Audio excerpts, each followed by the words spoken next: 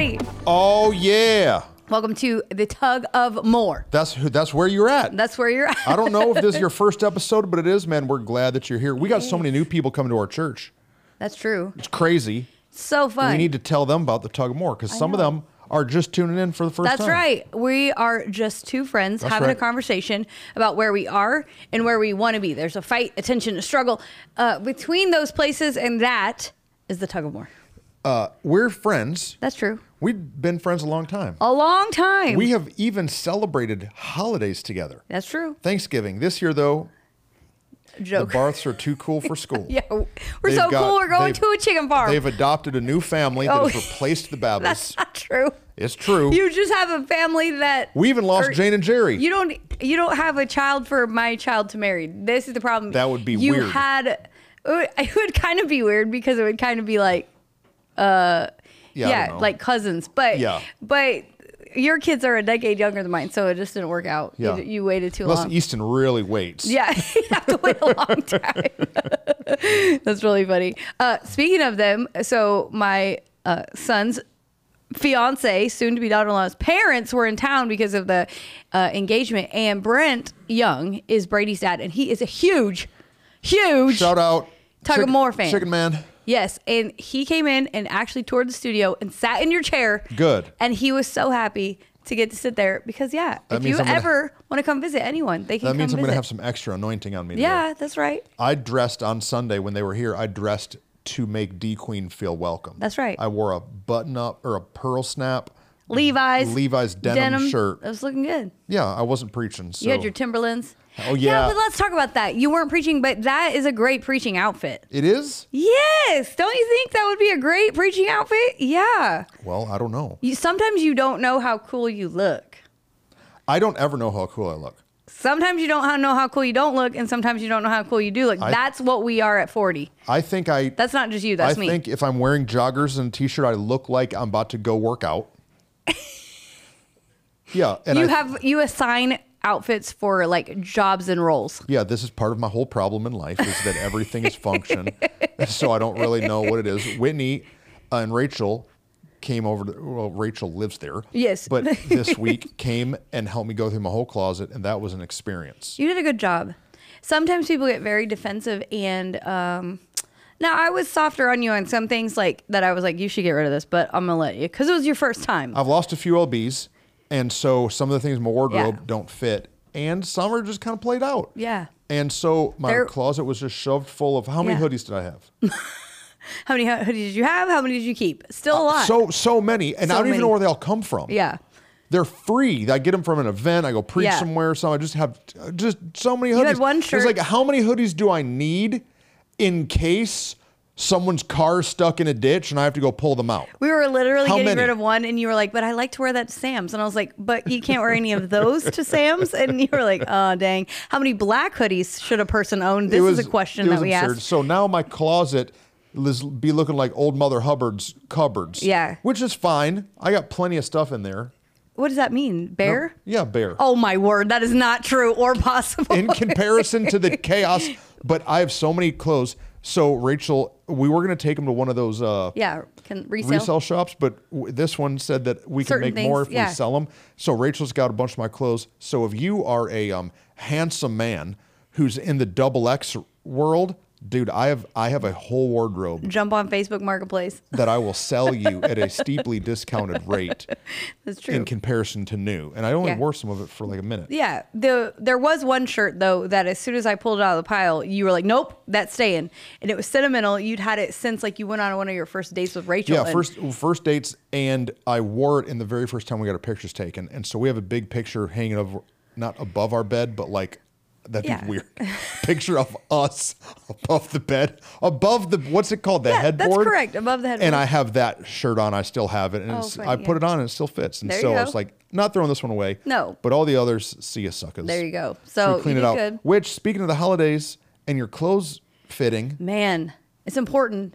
I I'm a little nervous. Yeah, you probably maybe should have kept a couple things just in case. No. Ouch. No, I was saying it I said it the wrong. I'm not good. Sometimes I say it backwards. I'm a little nervous. I'm a little nervous that the wheels are going to fall all the way off on my nutritional goals. You have been during Thanksgiving and Christmas. Oh yeah, Halloween. You already did Halloween. How many Kit Kats? Do I think you ate? Yeah, how many Kit Kats? 7. Is it more than 7? 70. 70? I don't know. That's not true. McKinley bought Lillian. Oh, that's true. 2 giant bags of Kit Kats. Bags. And I bet I've eaten 20 Kit Kats. Like the little 2-packers. Yeah, is that like a craving of yours? Do you love Kit Kats? I like chocolate. Oh. Because I'm saying, like, for me, if there's Snickers and 3 Musketeers, that's a problem. Like, I have candy bars that are problems. 3 Musketeers, top problem. You had a $100,000 bar? I don't know. Oof, dude, $100,000. They're not like a candy, like a Halloween candy. No, they're just like a regular. Yeah, $100,000's a bomb. Oh yeah, no. See, 3 Musketeers. Or peanut M&Ms. Yeah, I'll be snacking. I'll snack. But that's protein. That's what I tell myself. Yeah, that's what the devil says. Especially if you get the almond M&Ms. Have you ever done that? Then I tell myself it's super healthy. Yeah, well, you know how much fat is in an almond in contrast to protein? Probably more. Is it really? I don't even know. Easton looks like he's going to die over there. He's not feeling good. Easton's a little under the weather. And dude's over there looking like He wore his slippers to work today. That's how you know. He looks like a full gospel preacher about to go up on stage with those slip-ons. Full gospel. He's going to say, can we talk about that? You made a video on your stories at the airport the other day. I got way less engagement than I thought I would. Oh, really? I thought I was going to be having people comment all over the place. And I'm kind of nervous they think that it was real. Oh, maybe you should reshare it and say this was a joke in case anyone was offended. But it was really funny. You were saying, like, well, thank you for supporting my ministry with this giant airplane. Aaron's favorite part, though, was that it was a Gulfstream, like a jet. And I know I messed it up. No, it was clear you did it on purpose, but it was really funny. He said a Cessna 739 or 5 or something. I don't know what he said, but he said it silly. It was really funny. It was a joke, but it was funny. So holidays are coming. Yep. Christmas. I want to confess something. Uh-oh. What's your confession? The last 3 years, I've done this to myself. And last year, Rachel pointed it out while it was happening. I make banana cream pudding every Thanksgiving, and I make an absurd amount. And I make so much I give it out to friends, like pans. But the real reason that I've made so much is so that I can just eat. Right. An exorbitant amount. And I get sick every Thanksgiving. And you know why I think have gotten sick, Rachel said? Dairy. Yeah, dairy and sugar. Yeah. And so I'm not going to make it this year. And I'm going to see if I get sick in between Thanksgiving and Christmas. If I don't get sick, banana pudding. I banana pudding myself to death. There's probably something in the banana pudding that is also in the Hawaiian rolls that make you sick. I bet there is a common ingredient. If I eat 2 Hawaiian rolls, I can't barely, I'm not flexible. I was going to say I can't walk. Butt? Oh, I was like, what are you going to say? My back, my glutes lock up, my neck's all stiff. Oh, my word. I don't know what's in those Hawaiian rolls, but it's trust and poison. Yeah, so maybe between those 2 things, don't eat them at Thanksgiving. Hopefully you'll be well. But my banana pudding. No, it's very good. I'm a little sad. Well, you're not even here. I know, but you would freeze some for me and keep it. That's true. And so it's sad. But that's okay. Mom's going to make some cheesy potatoes and some fried chicken. She does. What's your jam? What's your holiday, Thanksgiving, Christmas? I'm one of the hated people on social media this year. Is a big thing about cranberry sauce, and it's gross. Love cranberry sauce. No, it's gross because it's not sauce. Oh yeah, it's jelly in a can that plumps out of there like a the dead plop sea. Sound is part of the experience. Nope, it's so good. Looks gross. I love like turkey and cranberry sauce together in one bite. That's like my favorite part of Thanksgiving. And then cream corn. No, not cream corn. What do we call it? Corn casserole. That's what we call it. So it's like spicy, but it's corn and cream cheese and jalapeno. Yeah, that's good. I'll get down with those green beans. Oh yeah. We're inviting Kyle and Sydney to Thanksgiving. Oh, good. I might tell Kyle said, "What should I bring?" I might tell him to make that cream corn. Yes. 'Cause my mom doesn't know how to make that. She doesn't do that. Oh yeah, no. Because one year I made it It's too spicy. And too spicy. But I made it mild for your mom. And I was like, here is the like Michigan, Ohio people corn casserole, and here's the Texas people. And she was like, which one? I got the wrong one. And I'm like, nope, that's the mild. My mom can't eat the corn at Chipotle because it's too spicy. Yeah, my mom is the same way. The corn. Vicky is the same way. Not the mild salsa. Yeah. The corn is too spicy. I don't know. Mom can't make it. No, it happens. So that and then mashed potatoes. I don't know. My kids love noodles. My girl used to make these egg noodles. Like buttery noodles? They're kind of like buttery, eggy. Yeah, they love those. And then what else? Do you like deviled eggs? I do like deviled eggs. You I don't know. If your husband eats a deviled egg. Oh, yeah. He has bad parts. That's the stingiest dude I ever. That's the worst. It's like a dinosaur took a crap in your living room. I'm like. It's the worst part of the whole world. I don't know why. Who brought the Brontosaurus up in here? It's bad. You're right. What even happened? Funny. But you're going to Arkansas. We're going, and they said Whitney had a sister. Well, has a sister who is vegan for a minute. I had a sister. Whitney has a sister. I don't know if she listens. Now she is not vegan. Now Emily, you should listen. She should. That was the weirdest Thanksgiving I ever experienced. Is when you brought all your vegan. She had a vegan turkey. Yeah. That was some weird junk. I tried a bunch of it. No. I'd rather be fat. No. I'd rather be fat and die 10 years early. I survived. I ate a whole vegan Thanksgiving one year. Your mom did too one year. Except she ate. My mom did she's called like a blue diet or something. Is that what it's called? She did that. Is that what it is? Blue something? Yeah. She told me all about it. You only eat blue food? But we had eaten Thanksgiving together, and then I didn't realize it. I didn't really pay attention to her plate that much. And then at Titus's birthday, which is only like a week later, she told me, I ate vegan this year for the first time. And I was like, oh, I didn't know that. But yeah. My poor son, he got hosed. Yeah. His birthday is November 30th. And so it's after Thanksgiving. But right before Christmas. Yeah, and so the poor dude, gets shoved nobody can come to his birthday party because they're all busy or they're all out of town, and he feels like it's personal. And then I'm like, well, dude, we can celebrate another time. He's like, no, I want to celebrate on my birthday. Yeah, I'm like, okay, ain't nobody coming. Well, this year we're doing it after church on a Sunday? Yeah. Is it this week? No. Next is the 3rd. It's the 3rd, yeah. Yeah, so I'm like, we'll see how that goes. Yeah. His birthday party. Yeah, that's true. Okay, what are we talking about? We're talking about what I experienced helping you with your closet and what Candace, my friend that helped me with my closet, probably experienced, which was a little bit of anxiety. Oh, anxiety. We're talking about anxiety because stress, worry, Tim fear. Did a great message at the church about anxiety, the promise that you can have perfect peace even when situations around you aren't perfectly peaceful. I don't really know exactly how he said it, but we've actually had a lot of people on the Tug team talk to us, message us about anxiety that and I think it's natural for people who are not where they want to be. Yeah. But are right here, but there's a tension in a fight. You're tugging and there's anxiety. What does your face mean? What's my face?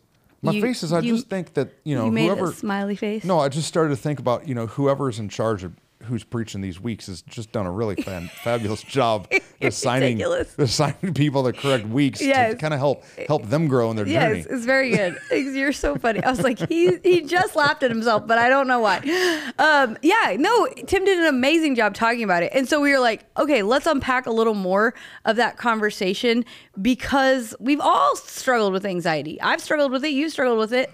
So proud of Tim. Yeah, he did an amazing job. So let's talk about that first. Tim did such a good job. Here's the link. Which corner, Easton? This one? Oh, yeah. So he did such a good job. Tim, when he was younger, he would preach and he would tell so much personal story. Oh, yeah, yeah. But this one, he had a perfect balance. Perfect balance. Yeah. So good.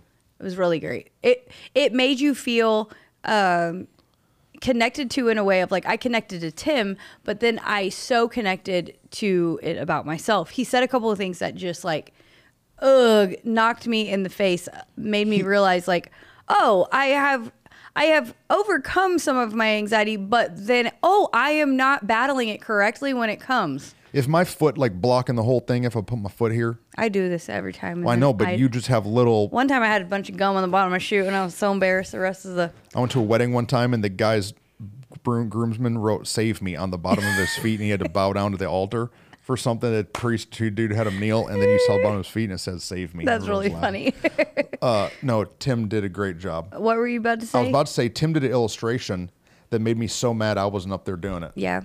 It was so good. Super I was good. like jealous. I told him I'm amening, and I'm jealous of how good the illustration is. I told him that people behind me were like audibly like, "Oh wow!" So if you haven't watched it, you need to go watch it. But yeah, I think we should talk about a couple of different points in it that really helped us that we can then unpack even more. Well, I got a line that was worth the price of admission. Okay, get it. What is it? He told that story about how he used to leave work. Yeah. And he had to drive home, and then he would get to work, or he would get to the door of his house. He used to work for Southwest Airlines, and he was in like customer complaints. So he was so good at it because Tim is naturally a kind, encouraging, like generous type person. Yeah, and so he was so good at it that they promoted him but his promotion was to get the worst complaints. Escalated. So he got stuff. the most escalated issues of the most pissed off people. People screaming, yelling, cursing, you ruined my grandma's funeral. And people were already cussing. Yeah. Right. And so he said that what he would do is he would stand at the front door of his house and he would say to himself, I am not letting my customers into my home. Right. And dude, I about stood up and threw my Bible at him and then turned around and yelled at the church, I'm not letting none of y'all into my home. Well, he said, I'm not inviting, right? Which totally convicted me because how many times have I invited it in myself? The complaints. That it's not good enough. Yeah. The negative. I bring it in and then I invite it in because I'm like, hey, let me talk about this thing. Or, hey, let me take this phone call when I already said I wasn't going to take it. Yeah. Hey, let me go answer this email. Hey, let me keep thinking about this problem at work instead of being here with my family. I've invited it in so many times. What I appreciated that he did is that he didn't, if I would have preached that message, I would have spent 3 to 5 minutes defining what anxiety is. Yeah. He didn't. No, he didn't. You know why? He didn't need to. They already know. Right. If you got it, you already know. Yeah. And he said, turn to your right or your left to your neighbor and say like, are you anxious? Are you anxious? And if it's not them, then it's you. And I was like, it's me. Hi, I'm the problem. It's me. Like, because it is. I have succumbed to what he talked about. He said that it's now become a personality trait. And I have allowed myself in seasons to succumb to the personality trait of just, I'm an anxious person. Not anxious in like suffering from anxiety, but anxious in like, is that okay? Are they okay? Is this happening? Is everything all right? And the spin was more like smaller spins, but a whole bunch of smaller spins all at once. So we have had people on the Tug team reach out. A bunch, yeah. And maybe one of our major questions that people ask us to answer is, how do I deal with anxiety? Yeah, yeah. And so if you didn't listen to the message, go and listen to it. But what else? What else do we got? He said one to me that I think is a really real one for those of us who are Tug team connoisseurs. He said, you can't have peace in every circumstance if you have to understand every circumstance. And he talked about how a lot of times our lack of peace comes from the fact that we're out of control. We want to be in control, and therefore when we're not in control, we're anxious. And man, it wrecked me because I realized, a lot of the things I get anxious about are just the things that I don't have full control over. And the truth is, if you only cope by having control all the time, that is the most exhausting way to live. And I have spent a lot of my life trying to control all of my situations, all of my surroundings, all of my people, all of my environment, all of my vacation, all of my details of my day, all of my holiday, controlling everything around me so that I wouldn't get anxious, so that I wouldn't feel. It's a defense mechanism, right, to protect myself against the what ifs. The what ifs, what could happen. And so if I control the environment in my home, if I control the TV channel that we watch, if I control the music, there's been seasons in my life where I have tried to be in control everywhere I was. And that is absurd and exhausting. It burns you out. But it hit me in such a way of like, I so want to know, like, oh, will it be okay? okay, I know I can't control the situation, but how's it going to turn out? How's it going to work? And I want to understand things sometimes, even when, and the truth is I can't understand. Or if I did understand, I would miss the lesson that I'm being taught in the middle of it. And it just hit me so like, stop it. When I start to feel anxious, I need to ask myself, am I just trying to be in control of this? Mm-hmm. Am I just trying to control how they feel, how they are acting, what they're saying, what they're doing, the decision they're making, and the things that are outside of my control? Stop it. Yeah. Stop it. I think control's a big piece that leads to our anxiety. But for me, I think it's a step maybe previous to that. Yeah. And it's that I want to have all the contingencies figured out. Yeah. I want to make sure that I have a plan, exit strategies. Remember when we were kids, you get those choose your own adventure books? I want to make sure that I have every option possible planned for. Yeah.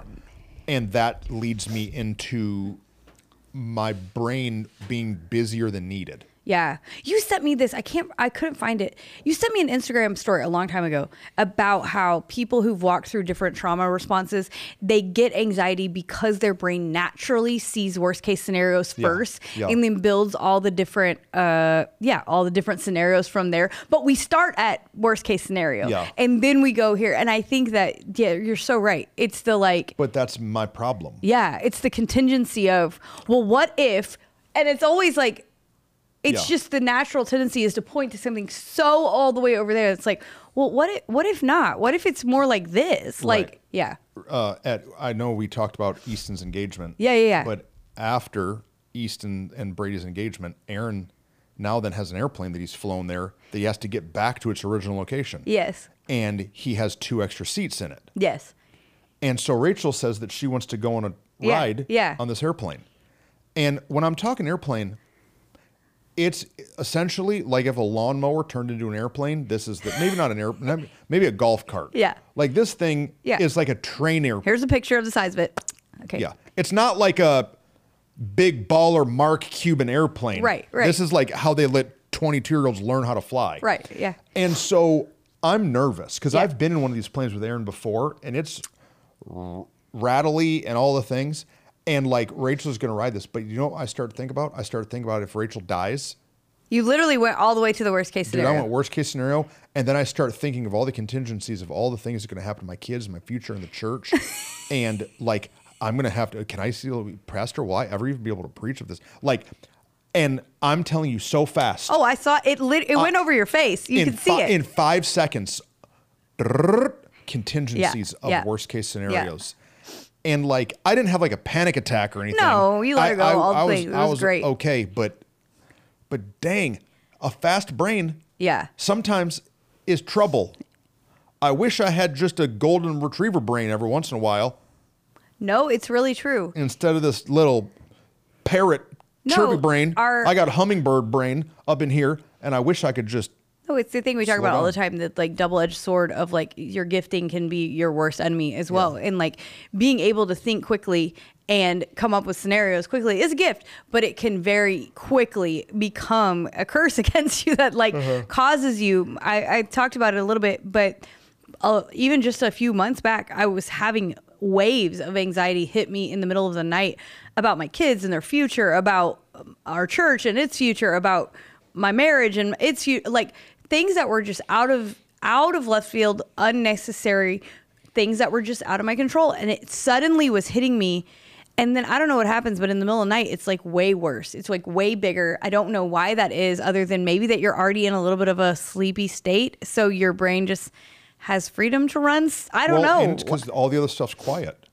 Yeah. You don't have time to think about all that right now because you're talking to me. Right. You're right. But once you're not doing all this other stuff, it's got space to run around in circles, and that's what happens. And so, like, Tim did an illustration where he spun around on an office chair, and as he's doing it, I'm like, yeah, this spin is a real vortex that has caused me and other people I love to spin out in seasons, in circumstances, in situations that is like, man, if we could just stop the spin, if we could just stop it, maybe we could actually make progress. But instead what it does is you spin in a circle. You don't get anywhere. Some of our anxiety is that we're afraid we're going to be stuck. but because of our anxiety, we're stuck. Like we just get stuck. Yeah. And it was super good. What are you about to say? Some of us that are listening might not, like me, might not all the way understand how anxiety fleshes out, or we think it's only this extreme. Yeah, it's good. Thing. We had this guy that worked for us. This is years ago. It was around Christmas time. Mm-hmm. We're decorating the building now, and it was right around the decorating time. Yeah. And he worked for us. And this guy, if something would go a little bit wrong, like on a Sunday, he would have a panic attack, which I didn't know what that was. I thought it was like, this is garbage, eat a protein bar and like get back, do your job, know. But he would like go to another room in the church and like lay down and turn the lights off and cry. Yeah. And I was like, this freaking dude is a loser. Right. Because I didn't know what he was experiencing. Right. I didn't understand. Then we went to a conference, and this guy is sitting next to me, and a pastor comes out on stage that this pastor in the church he leads, this guy used to be connected to. Yeah. And so he starts having a panic attack and like hyperventilating next to me, just because a pastor, literally, we're at Gateway Church. It wasn't Robert Morris. It was a speaker at a conference. Half a mile away. I mean, their auditorium's gigantic. He's panicking because this guy's in the same room with him. This dude doesn't even know his name. And I was so like, this is weakness. This is just, anybody who has panic attack is just weak, is what I thought. But I just didn't understand the breadth of what anxiety does. Right. Anxiety is not only debilitating, full-fledged, on the ground crying. Right. But it's also the spin, the business, the overwhelmed sense of emotion or fear or worry that you just can't get past. Well, and it's hard to understand it until you've experienced it. Yeah. And so then once you experience it, you're like, oh. Yeah. That's how I think for me, even just this last season was really the first time in my life that it felt like an out of control panics that would hit me. Most of my life, like I've been really good at replacing the lie with truth. And so I would get anxiety about something, but okay, here's the truth. That's a lie. Here's the truth. Here's a lie. Here's the truth. But it was a wave that I like couldn't, and again, it looked different for me. It wasn't debilitating that I was on the ground and crying, but the wave of it was unstoppable for me suddenly, that I was like, I do not want to be feeling this, but I am feeling this. I cannot seem to get out of this. I wanted to stop, but oh my word. And I knew better. I knew it was lie. I knew there was truth to replace it, but it was crippling me for a minute. And I feel like until you experience it, it's sometimes hard to even have grace and empathy for it. I remember the first time that I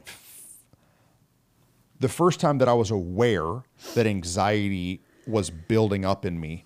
We were doing a first week of a giving campaign, but it was the second year. Yeah. So we did a series called Charge, and then a year later we did Charge again. And we had this roll-in video that we made for Charge 1 of all of these famous iconic movies of guys charging, and it was to the Immigrant song, Led Zeppelin. Yeah, I remember. And so it was that song, and I'm on stage getting ready to preach, and I feel like I have the pressure of the world on me, because we had hired this consultant company to come in and tell us how to raise funds, and so I'm trying to do it right, and I want to do everything that they say, and I've got this message, and there's this money we have to raise because we're trying to build this building, and I feel like it's all on me. And there's this chasm of money we haven't raised yet. Chasm of money. And I know we're preaching 4 services. So I know I have to preach this message 4 times today. And it's the beginning of the series. I'm doing the 6-week thing. And we got all these videos and all the stuff we've been working for. And while that video is playing, and the Immigrant song is like a dun dun dun dun dun dun. So it's like now my central nervous system is just like on fire. And we had scheduled the worship set to be power. And so I'm up there, and like the lights come up, and I don't know if I had a panic attack. Yeah. But I had something physically happen to me that I could not get the words to come out. Yeah. And I said something like, I'm really excited about this series, and I want to pray to open it. And I took a minute to pray, but I was not okay. Yeah. I was Holy Spirit divinely stalling. Right. God was speaking through me to get words out while I was stalling to like recenter and calm down. And the whole front row knows I'm not okay. Yeah. So Rachel and Whitney are up there going, "You're okay."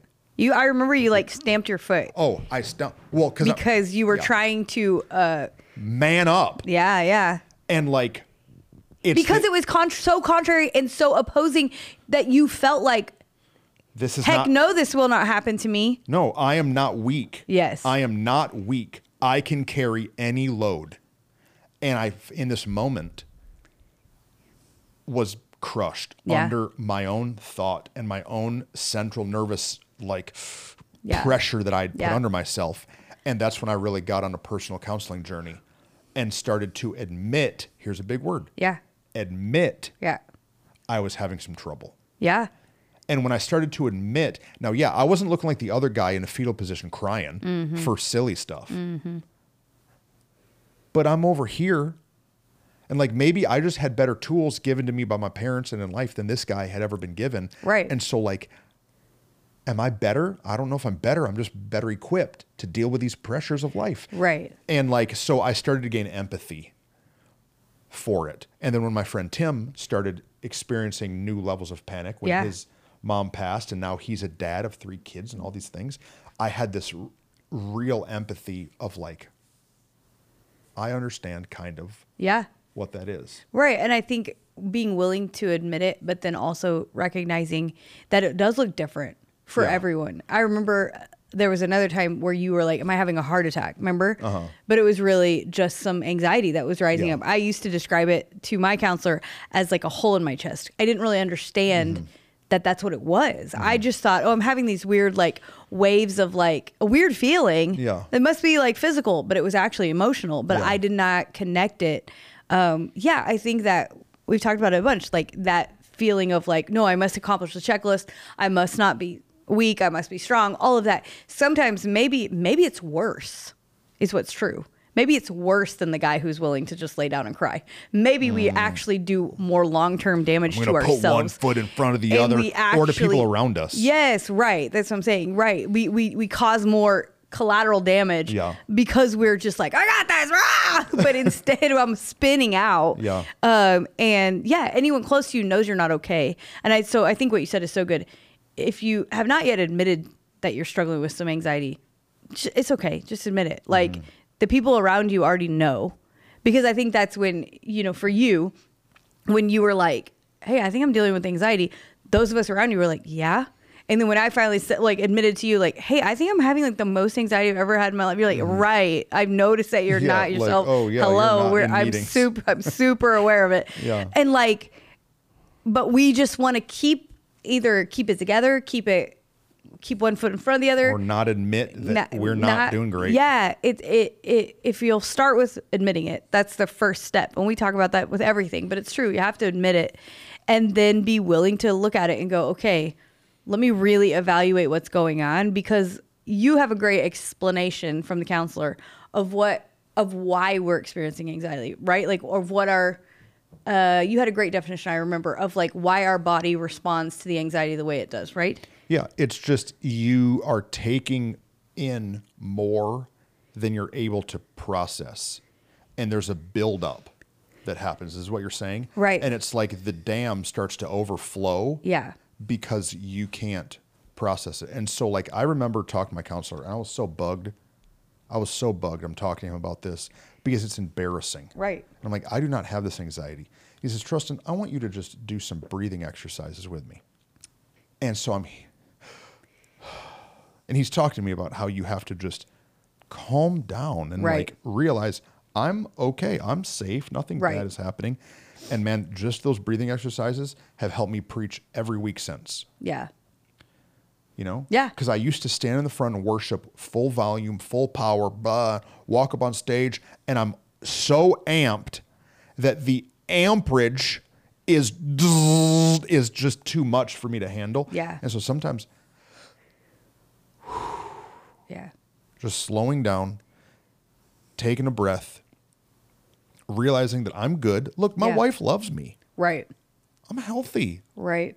I had breakfast and there's food in my fridge. Like, it's a little thankfulness, a little bit like. Absolutely. Everything's chill, dude. Like, you're good. Don't make a bigger deal than what's happening right now. Help center the emotion. You just said it. Tim said it yesterday that worship and worry can't like exist in the same space. Right. And I think that it's that the worship, which worship is just glorifying God, giving gratitude to God, expressing our thankfulness to God. And that gratitude is such a piece that I think, because what worry does is it gives you worst case scenarios. It gives you, what if this happens? It gives you, it's all negative. It's all, everything's the worst, which gratitude replaces some of that anxiety, some of that worry. And if we can just start our day, I've tried to start my day with recognizing some things that I'm so thankful for and grateful for, because it's just a small practice. But it allows me to look at the fact that problem is not as big as I'm making it out to be. That possibility is not as huge as I'm worried that it's going to be, or all encompassing as I'm worried that it will be. But instead, recognizing that, man, I have a lot to be thankful for, to be grateful for. And if I can start making that list, then it will help minimize some of these things I'm super anxious and stressed out about. Yeah. Go ahead. What? No, it's great. Tim's message was so good. Something I can't help but do is whenever I hear a message, I think of how I would do it. Yeah.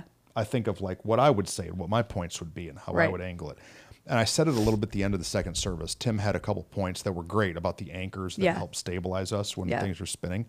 But I would have done the things that help stabilize me when anxiety or stress or worry hits is the word of God, wisdom from trusted voices, worship, that's gratitude, and then my workout, my physical being. That these 4 anchors that when I can connect to the word of God, wisdom, worship, and I'm in the workout, I'm taking my breathing, my whatever.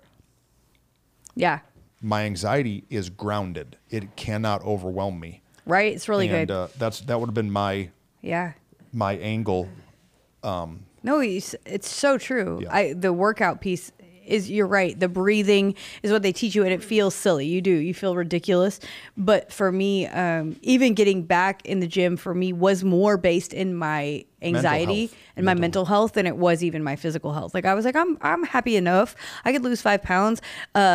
And now that I am, like physically, I'm super thankful that I'm doing that and I can see the benefit. But also mentally is so, now when I don't, I recognize the mental stress and strain on myself that I'm like, oh, this just releases some endorphins. This allows me to actually process for real. Even that, the act of running, there's nothing, I can't do anything except run right now. So I am giving myself this ability to just like process some of the things I'm feeling and thinking, and instead of getting overwhelmed by it. And it's super important to have the tools, what you said before. A lot of people just weren't given the right tools. I remember for you, something your counselor said that then I stole. Was he said, make a list. You were super overwhelmed by all of these problems. I hated this too. And I remember he asked you to make a list. Well, I said, man, I'm stressed out. He said, what's going on? I said, man, I got 200 problems. I got 200 things that are bigger than me, that are beating me, that are overwhelming than me. He said, really? You have 200? Yeah, dude, I got 200 things. And he pulls out his journal and he goes, tell me. No, dude, you don't want to hear him. He said, yeah, tell me your 200 things. I said, okay, bet. And then I start listing them. I'm listing. And as I'm doing it, I'm like shooting him like, see, my job's hard. You just sit in this chair and talk to people for $100 an hour. Like, right? Right. And so I get near the end and I start, and then I say something. He says, well, isn't that really connected to number 17? And that's not really, that's just a bullet point maybe. And that's really, you already said that. Yeah. And I got to 38 things. Yeah. Big and small. Yeah. And he said, so 38 things. Trustin, is 38 as big as 200? And I said, no. And he said, do you think you're strong enough to pick up 38 things? I said, yeah. He said, okay. You see, what you're doing is you're tricking yourself into thinking that it's bigger than you, that you can't, that you're overwhelmed. But really, look, dude, there's 38 things, and really, these 5 are subpoints of this, and he starts drawing lines, and it's really 38 is really only 26. And what's your timeline? Oh, your timeline is 5 years? Right. Because, like, when's this one due? Like, when's Lillian's college fund due? You know, like. All of these things, right. And he's like, you got this. Yeah. And just a little bit of that perspective has really set me free. Absolutely. And I'm less worried now than I've ever been. Yeah. I'm not worried. We don't have a sign on the front of the building. And it might take another 4 months. And, dude, I'm chill as a cucumber. But I used to wouldn't have been. Right. But I've just got some perspective. Yeah, I used to would have been down at City Hall, having meetings, banging on doors. Yeah. What for? To what end? Right. Right. What good's it going to do? Maybe it's going to get us to sign up 1 month sooner. Right. Maybe me ruining the next 4 months of my life. Right. Ruining my sleep, ruining my diet, ruining my ability to be in the room with my kids. Right. My body's there, my brain's not. It's going to save us a month or two to have a sign on the front of the building. And who grows the church anyways, God or a sign? Right. Yeah. No, it's so true. The trust piece is a huge piece of our anxiety. Where do I put my trust? Mm-hmm. You said it's an anchor is what the Tim used the analogy of anchoring yourself, and that's what stops the spin. It's beautiful. You got to watch it. But are we anchored in? We put our trust in so many things. We put our hope in things around us all the time. But the true trust in God, to know that He's in charge of it all anyway, it really disarms any worry, any anxiety, because when you recognize, oh wait, has He taken care of my life up until this point? For me, that's what gratitude does. Gratitude reminds me, oh wait, He's taking care of all of these things that there's no way I actually could have done myself. He actually aligned certain things in my life in such a way that, did I move there, or did I take that job, or did I do yes, but He's the one who brought it into my path. And if I can really give myself that perspective and allow myself to trust Him more, then I don't actually have to worry. But we get so caught up, and then we put our trust in ourselves, and that is the part when it starts to feel like bigger than me. Well, yeah, a lot of what God's called me to do in life is bigger than me, and I can't do it on my own. And if I think I can, then no wonder I feel so anxious and worried and overwhelmed. But recognizing that that's where I have to put my trust, that's what I have to anchor to. That visual helped me so much in like, no, I just got to check my anchors. If I'm not daily checking them, whatever that looks like for you, He did set God in His rightful place, see Him for who He is, right? And then speak life, speak truth, speak what's real. See, set, speak. See, set. Oh, see first, yeah. And then set, and then speak. And like, if you can actually check the anchors on a daily basis, then the anxiety can't control you. We're all going to have... It can't gain momentum. Right. We're all going to have... Right. Punch. Yes. But you're not going to just get swept away. Because the truth is, I was told you before, I was having like anxious, for real, like anxiety overwhelming me. And then I really believe in October, like God like set me free for real in a way that I've not struggled with it again to that level. But that doesn't mean I haven't had anxious moments. Correct. Moments where something set me off and made me worry for a minute. Yeah. But that's totally different thing than being overwhelmed by anxiety. And so we're all human. So we're all going to have moments where we're a little bit like, oh, I hope that works out. Oh, is that going to be the right decision? Oh, I don't know about this. But you don't have to live in anxiety. You don't have to live there. You can be anchored to something much greater than you that is actually the one in charge of it in the first place. But in October, you took some focused time. Yeah. Focused time. You said no to stuff. Yep. And took some time to admit, yep, I'm not doing great. Right. To shh. Yeah. I mean, when you realize that your anxiety, what you said, the what is actually anxiety? To you and me, it was, worrying and freaking out. That's what we thought it was. But understanding, my physical body is not able to process all that my mental body is trying to process or vice versa, whatever. That's what's happening. There's like a physiological response happening in me. When I was able to realize that made my Sabbath so much more important. Mm-hmm. That made my actual like intentional time with God so much more important. Oh, I need to allow myself to sit and admit what I feel. I want to be joyful. I want to be happy. I don't want to focus on the negative. I don't want to focus on what's going wrong. I don't like it. So I, personality-wise and life trauma-wise, will quickly go, oh yeah, but it's okay, but it's good, it's this. And I don't let myself feel sometimes what I'm actually feeling and the emotions of what I'm actually feeling, which then erupts in panic, freak out, whatever, at some point in my life. And I've learned, though, I have to let myself feel it. And if I don't know what I feel, I think that's another piece. Sometimes we don't know. That's okay. Give myself the space to go, what do I feel? How am I feeling? Yeah. Because what instead we do is we grit and muscle up and push through until the moment that it then just overtakes us. And I've had to learn the real practice of like, hey, what are you feeling today? What do you feel about this? Asking myself. I didn't like doing that because I'm a girl in a boy world and I feel like girls are all about feelings. And again, I got this whole stigma about, no, I'm going to be a tough, strong woman. I'm not going to be feely. But the truth is, we all have feelings. We are humans. I'm not a robot. We all have feelings. We are not robots. And I have to ask myself, what do I feel about that? Or are you feeling it? Have you let yourself feel it so that emotion doesn't overtake? Yeah. It's super important. If somebody broke in your house. Yes. And you walk out in your living room and there's a man in a ski mask. Yeah. What's the first thing you would do? Me or you? They're different. Yeah, what's the first thing? But I would yell and be like, Aaron, oh my God. Grab my phone, call 911. I don't know. I probably would not attack the man. I would run away.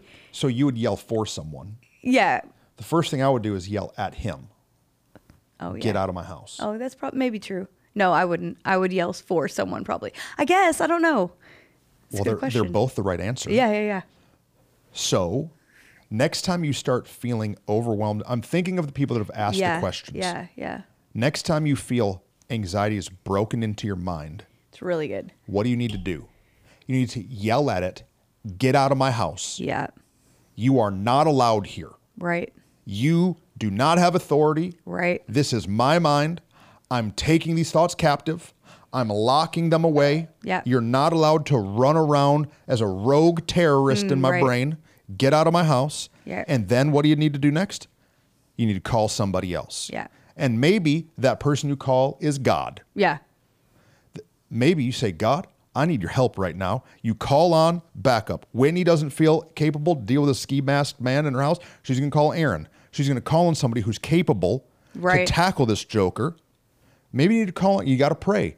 And if that's not it, you've got to call wisdom. Yeah. You've got to call somebody and say, hey, I'm not okay. I can't tell you the number of times on a Sunday during worship, I'll reach over and grab Rachel's hand during worship and I'll say, hey, will you pray for me before I preach? Yeah. I did it I did it last Sunday to Tim. Yeah. Before I went up and preached a message on wisdom, I said, dude, I got all these. Will you pray for me? And he prayed for me. Yeah. You get out, call for backup. Yeah. And then you have victory. It's really good. Super important. Don't just, well, sir, I guess you can have my television if you want it. I guess, should I make you a sandwich? We just let anxiety move in. It's so good. Sit down on our couch every night, every day, and now he just becomes a fixture of our life. You are not welcome here. Yeah. Get out. I rebuke you in Jesus' name.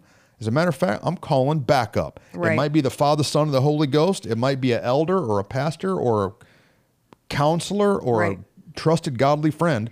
Yeah. Get up out of here. Yeah. No, I loved what Tim said. Like maybe you've been a part of a church where like you had to like pretend that you didn't have any anxiety, that everything was, I'm blessed and highly favored, but like we believe in miracles and medicine. We believe in miracles and what was the other thing? He said miracles, medicine, and counseling. And I'm like, yes, you need to call the right space in the right place. Jesus is a part of that equation, but you can't be afraid to call, your friend, your counselor, your therapist, whatever it is, to get back on the right track to where you need to be. Because, man, there are seasons and times where we're not okay. And it's okay to not be okay. You just don't want to stay there. But what Tim said, I think, was very wise, that the medicine is not a long-term solution. Oh, no. That this is he said, like, if you're having harming thoughts, if you're like out of control, don't just medicate yourself and drug yourself and dull the giftings that God's put in you. We don't want you to walk through life in a fog. That's not a long-term answer. But in a moment, if that's needed, call the doctor. And the doctor might just say, dude, you need some more vitamins. I started taking vitamin D. Grief. I started taking vitamin D and K2, and it changed my life. It changed my life. Yeah.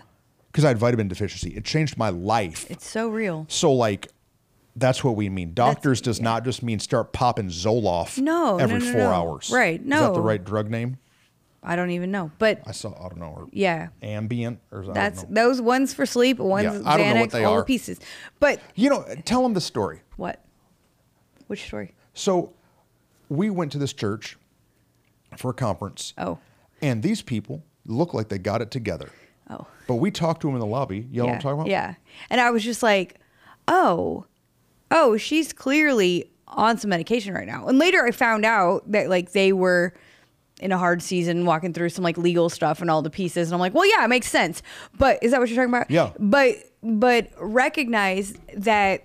But you're talking about the churches that don't allow you to not be okay. But recognize like, oh, she's clearly on some medication. And I remember feeling like, what if she could just be real about all of that? Yeah, what if she could just say, I'm sad and scared? Because two things could happen. I believe she could have freedom. Yeah. And so could a whole lot of other people. Yeah. Because what made me sad was I realized, oh, you're just hiding. You're hiding what's going on in your life from everyone else around you. You're hiding from yourself because you can't face it right now. And it's not a judgment of, oh, she was on drugs. That's not what I'm saying. It's she's only on these drugs because she doesn't have a safe place. And is telling nobody she's on the drugs. That's what I'm saying, yeah. And so she's covering up with her eyelashes done and her hair did and $800 and I'm like, shoes. God, it just made me so sad because there's freedom in admitting. In admitting and not being embarrassed or ashamed. If you're in an environment where you are shamed for feeling anxious, like you said, we've been in times where we didn't understand it, and so like we're sorry. I'm sorry that I've ever been that way. Yeah. But recognizing like, oh no, we can all live open and transparent about our struggle while getting the help we need to get us to where we're going, so that we can walk in full freedom. Someone yesterday that I know that has struggled with anxiety in the past, I felt really strong prompting because they're going into a new season. And we talk about all the time that like the enemy often attacks us in places where he's found victory before, and then also in transition moments. And so I just went to them and was like, hey, I just want you to know you have gotten victory and freedom from this. Mm-hmm. And it's not going to jump back on you, and it's not allowed to stay. Mm-hmm. So when the attack starts to come, you just remind it that you already have freedom, that you're already free. I already beat you, dog. And that who the Son sets free, the Bible tells us, is free indeed, that we're free from it. And I think that that's only possible in transparent, vulnerable places. Yep. And so what you said, the wisdom is yes, counseling, yes, doctors, if that's a necessary piece, but just having a friend that you can say, hey, I mean, being able to talk to you like, hey, I'm falling apart right now. Like I'm literally a jack mess right now. I don't know what's going on. I don't really know even why I'm feeling it. I need you to just know it about me, love me anyway, and then like help me figure out how to make the space, how to give myself some, because some of us are not good at making the space to find rest and to find peace. And like the vulnerability and transparency of it, once you've admitted it to yourself, you better admit it to some other people so they can help you. And so good. And if you don't have people like that in your life, find them. Break the cycle. You don't have to stay there. Good. You don't have to stay there. This is not who you have to be. No. You might have been dealing with this for 5 years or 10. You don't have to. Right. I'm not saying it's easy. Listen to all that we just said. But it's not who you are. It's not all that God has for you. Guess what? He has more. There's more. He has more for you. Right. Tug into it, man. It's worth the fight. Yeah. Super good. Pray for him. Okay. God, we just pray that you would be with each one of us. Yeah. that when, especially this holiday season as it's coming, there are anxieties associated with that that would overwhelm us. The world we live in is a little bit crazy and chaotic, but God, help us to anchor ourselves in you, to anchor ourselves in your word, your truth, to know who you are, to see you for who you are, and to trust you, to look at you, what you've done and what you've allowed in our life, and to show gratitude, and to let that gratitude, that worship, replace the worry and the anxiety and fear. God, if somebody feels alone, if they feel anxious and afraid, if they feel like they don't have a safe place to land, God, allow them to step into a whole new season of relationship and freedom in this next season. God, be with them. Bring peace. Yes, Lord. You're the Prince of Peace, God. Bring peace in Jesus' name. Amen. Amen. Love you guys so much. We really do. Share it, like it, subscribe it. All the things. Go. We really do care about y'all. We super do. And really hope that these ideas we're sharing are impactful to you. Absolutely. And we believe that you can do all kind of great stuff. That's true. Love y'all. Love Share, y'all. tag, post. Yeah. Bye, y'all.